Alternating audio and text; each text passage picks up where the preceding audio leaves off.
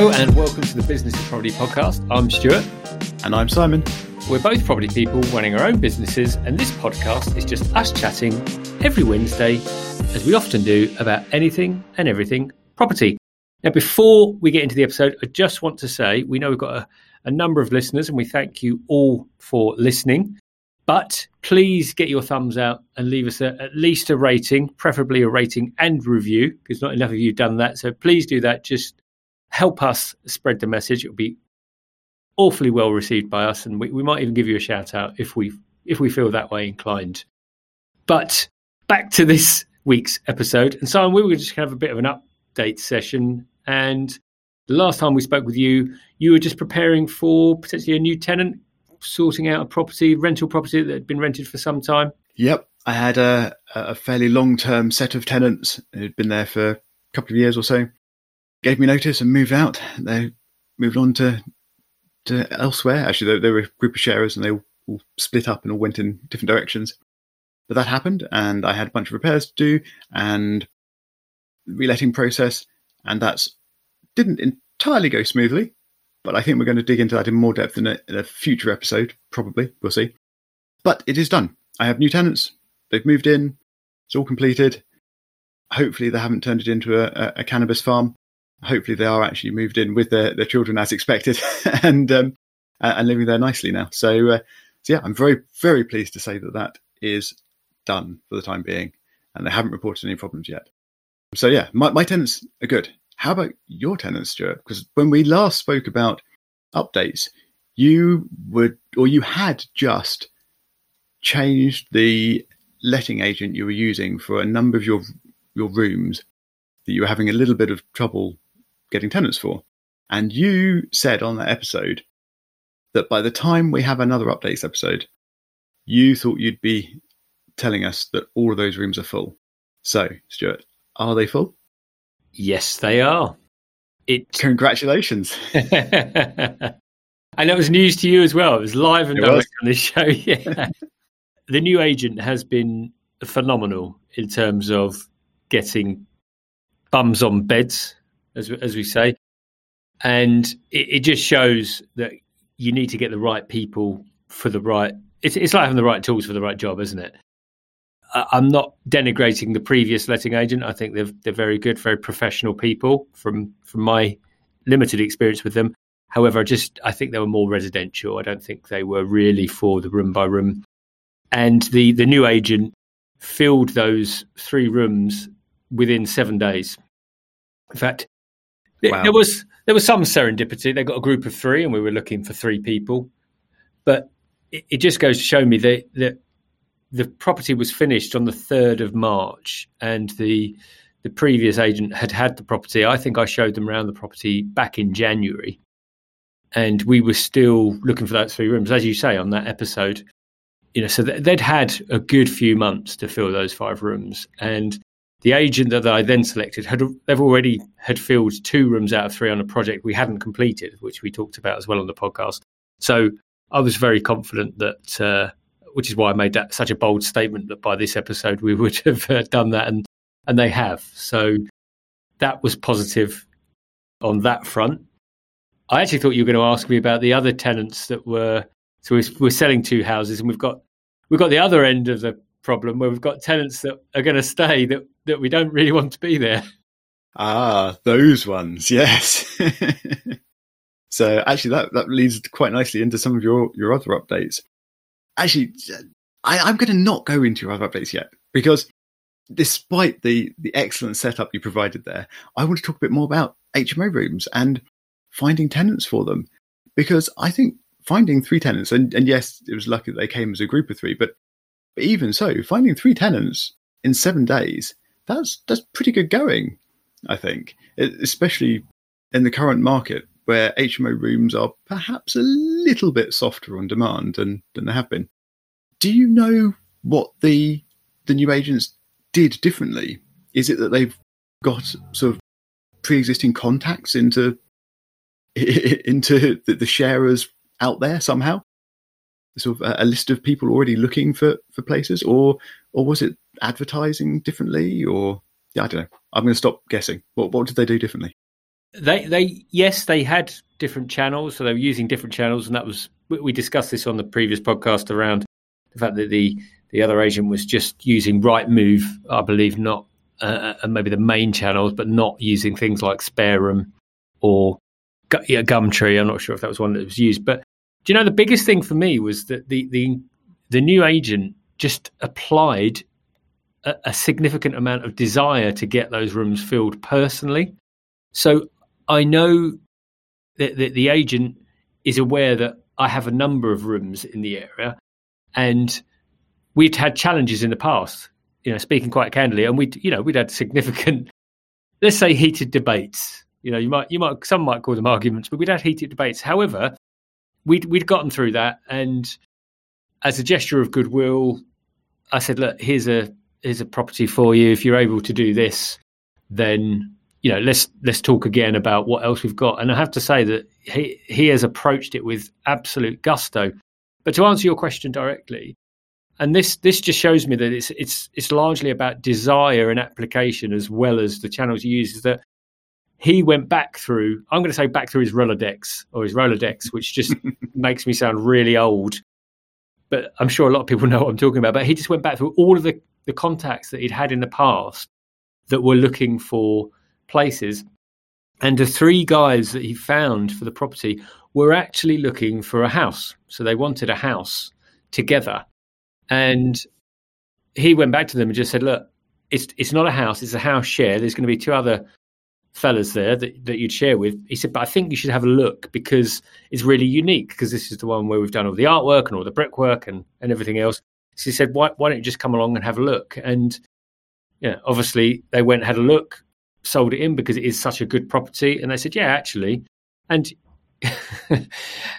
so they're already getting on. And the funny thing is, I'm now getting requests for, can we please put a hot tub in the garden? Just to close this story down, I said no very quickly. But the point being is that clearly they're gelling as a group already in that property, which is That's great. Good. Yeah. So I think they used different channels, but it was a fact that he had just had this desire to get those rooms filled. And I don't know what the previous agent did or didn't do, but what I know is that they weren't going back through the records and looking for it. And given that I'm pretty confident that this agent would have filled those rooms back in February before we'd even finished, has led me to look at, okay, in the future now, if I'm looking at residential, I'll use this agent. If I'm looking at house share with this type of property where we've gone premium, I'll use this agent. And then I've got other properties where I'd probably use a slightly different agent because I know they have a really good access into the workers market, aside from professionals. So I think that was a real big learning for me. Yeah. Did you manage to achieve the rents you wanted? Yes. Yeah. It's I haven't got the numbers handy, but if I think about what that property was renting for this time last year, we were getting roughly, I think it was around 1,000, 1,200, which was pennies for the property that it was. But as talked about on other episodes, it was the fact that the property needed a little bit of upkeep, not much. I mean, we'd refurbed it back in 2015, but the tenant profile had dipped. But we've doubled that now, so we are roughly, it's roughly generating 2.5K. So it's more than doubled the rent, the gross rent. Wow, that's an excellent result. It is. I mean, we've spent significant sums on it, so it didn't come for free. We knocked through, created 5 en suites. As we talked about it previously, but so the significant funds spent on it, but that's what we wanted to do, and that is now the flagship property. Wow, that's all excellent news, and fantastic that they're full, and the rent level you were looking for, and you've massively increased the income from that property, obviously from investing money into it. But yeah, that's all fantastic news. So, shall we move on to the slightly more difficult updates? Well, the difficult updates have gotten better. So one of the tenants who wasn't making any signs to move at all, but I started booking in or scheduling in appointments to go in and have a look at the property because this particular tenant had gone MIA and was no longer responding to texts. But because I was then scheduling, because I just wanted to kind of look at the standard of the property, make sure things were being fixed.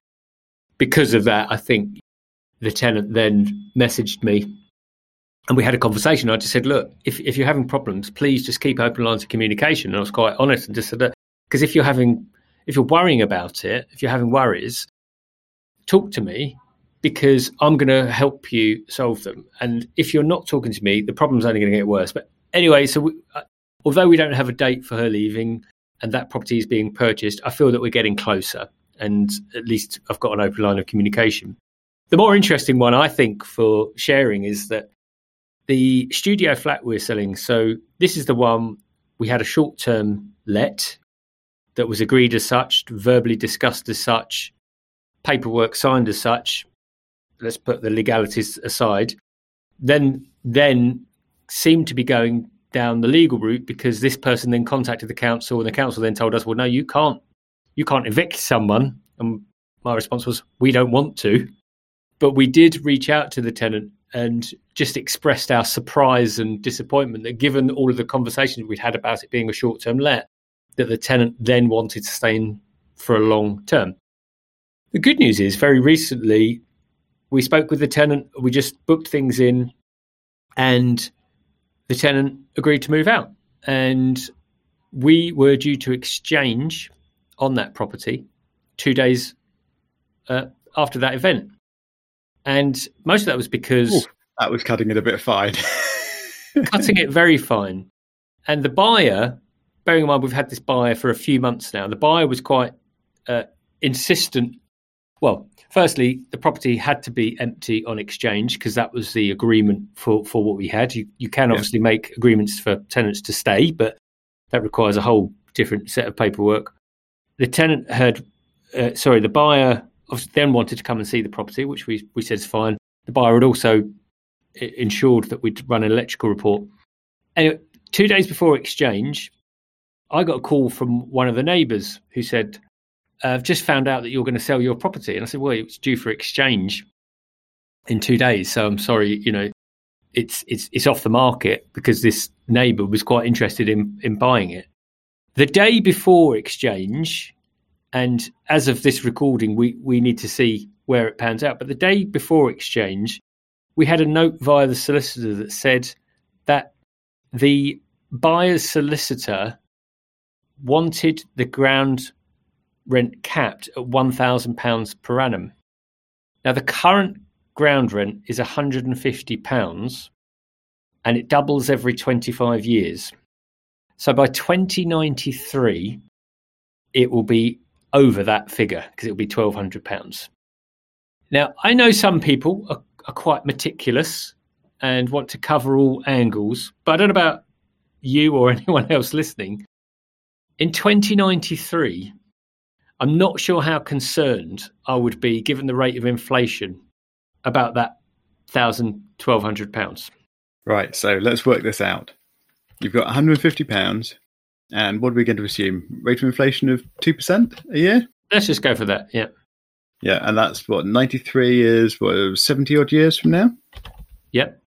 Okay, so just increasing 150 quid by inflation, assuming it's consistent the whole time, that works out about 600 quid. So 1,200 quid is kind of double the rate of inflation, or rate of probable likely inflation. So maybe. However, I think their concerns are probably a bit misplaced, because I think leasehold is going through a lot of reform at the moment, or is in the next 5 to 10 years, it is going to go through a lot of reform. And I think ground rents, certainly doubling ground rents, are probably going to be a thing of the past by then anyway.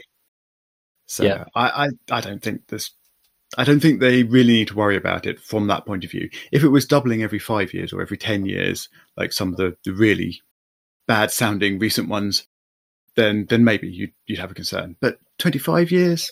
Well, lenders apparently have a bigger issue with it. If it's under 10 or 15, and this is probably noteworthy for anyone listening, if you've got a ground rent which doubles more frequently than 10 and 15 years, so anything from 0 to 15, mortgage companies may well have an issue with it.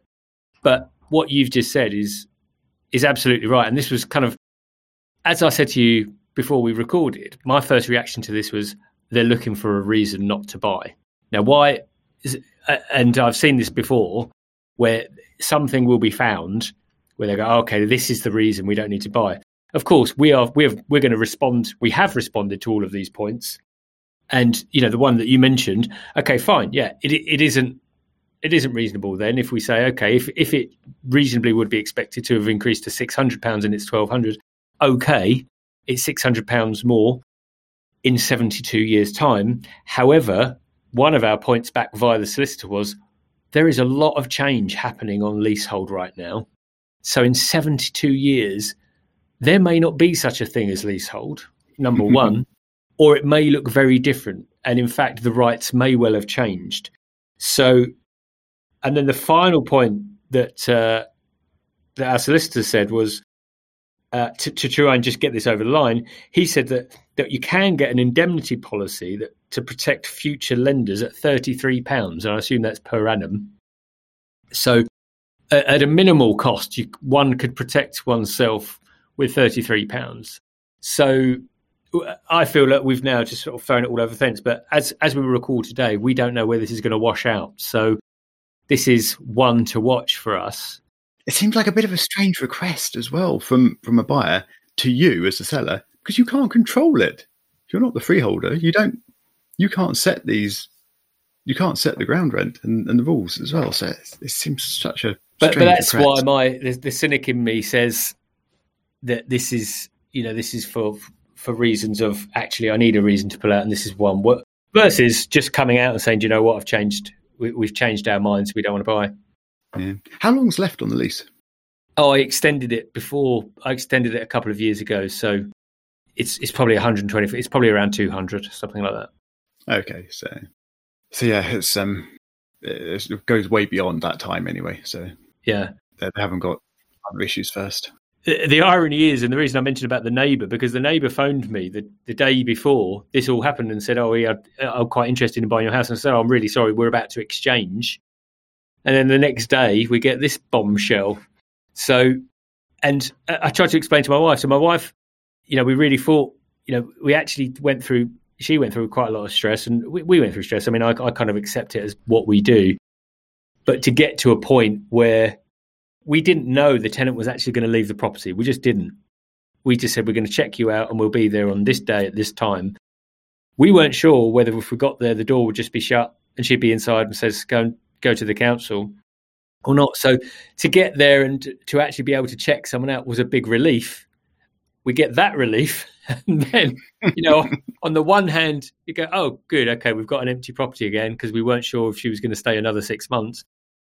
And then all of a sudden, we're not sure the sale's going to proceed. Yeah, it's just typical, isn't it? You put all that effort into dealing with the tenant and helping them work out what they're doing and making the right decision in that expectation that you're then going to have a sale to progress. And then suddenly it's all up in the air again. It's, so frustrating. As I said to my wife, welcome to property. Yep, it does seem to be that way, doesn't it? It's one thing after another. It is. As we'll talk about at some point in the future, I think when we come back to my recent maintenance. But have you got any other updates to bring in, or could we just maybe finish this episode on time?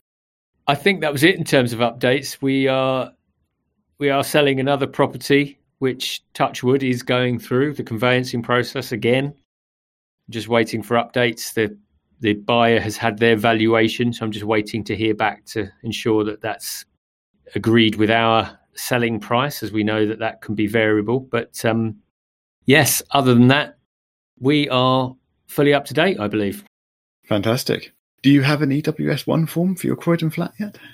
No, we do have 3 quotes. The managing agent has 3 quotes for the EWS1 form, ranging from, actually, I probably can't say that, but we have quotes. And when I say they have quotes.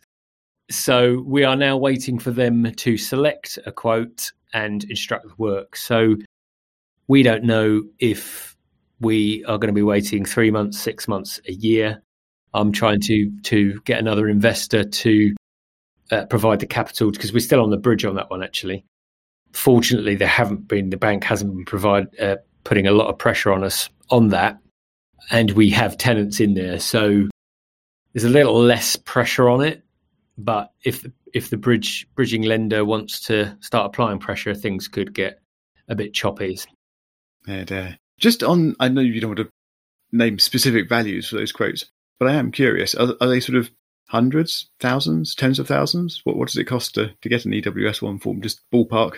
Yeah, we're talking about single-digit thousands to the mid between 10 and 20s. Wow, it's quite a big range and quite expensive. It is a big range, and my feeling will be that the price will be dependent on the expedience to which they could do the survey. So yeah, I would imagine if they can do it sooner, they're charging the big bucks versus, we can do it in roughly 2023. That's that would be £1,500, please, sir. But the other nice side note on that one is we did reach out to. So I mentioned again previously that there's 20 flats in the building, which is a mixed commercial and resi, and 10 of those are owned by the managing agent, but 10 are independent landlords like me and my company. And we reached out to 10 of those people.